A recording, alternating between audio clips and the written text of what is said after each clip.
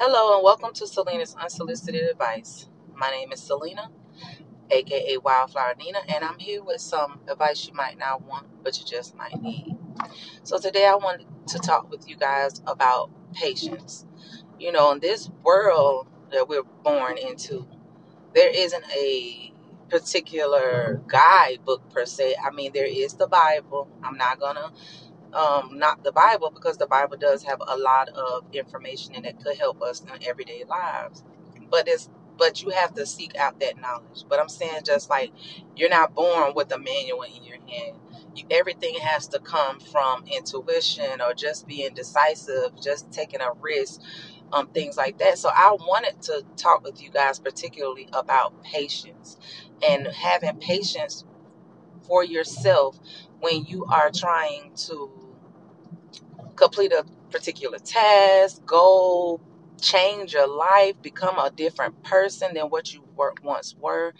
It takes a lot of self-patience. We have to not be so hard on ourselves when we know that we're going through the fire. Not be so hard on ourselves when we know that it's something that we desire to change. But we have to remember that we didn't become this way overnight. Situations, experiences, past trauma, whatever, has a lot to do with where we are today. And in the process of trying to change that, trying to live better or be better, whatever that perception is for you, you have to have patience. You have to have patience. For example, if you know that maybe you react before you uh, really think about it. Maybe you lead with your emotions, and it tends to put you in a position where people may not want to listen to you or deal with you because they may think you're just like brash or aggressive. But in the hindsight, you really just want to be heard, and you're passionate and you're emotional, and it comes out as just that. Where when you're trying to change that in yourself, it ain't gonna change overnight. You're gonna come through a situation where you might get caught off guard, and you may lead from your emotions at that time. But have patience with yourself, forgive yourself, notice that that's what it is, and then just take the necessary things to not do it again. Those experiences that come up when you're trying to change or you're trying to do something is only to help you, to motivate you, to uh, make you be present about what it is or who it is that is putting you in these predicaments or giving you these perspectives that may be perceived as obstacles in your life, if that makes sense.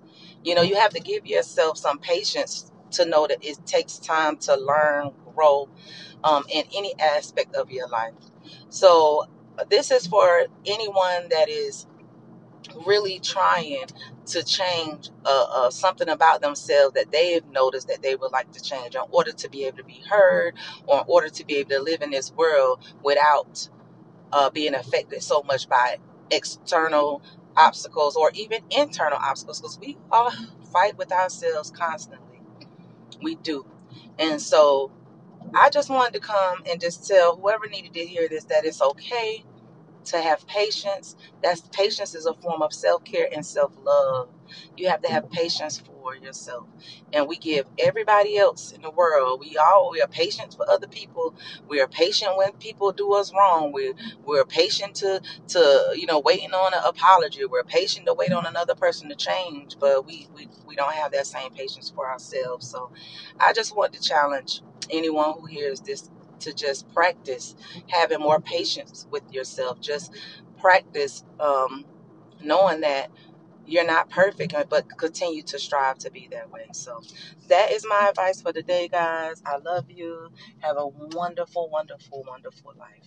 Thank you.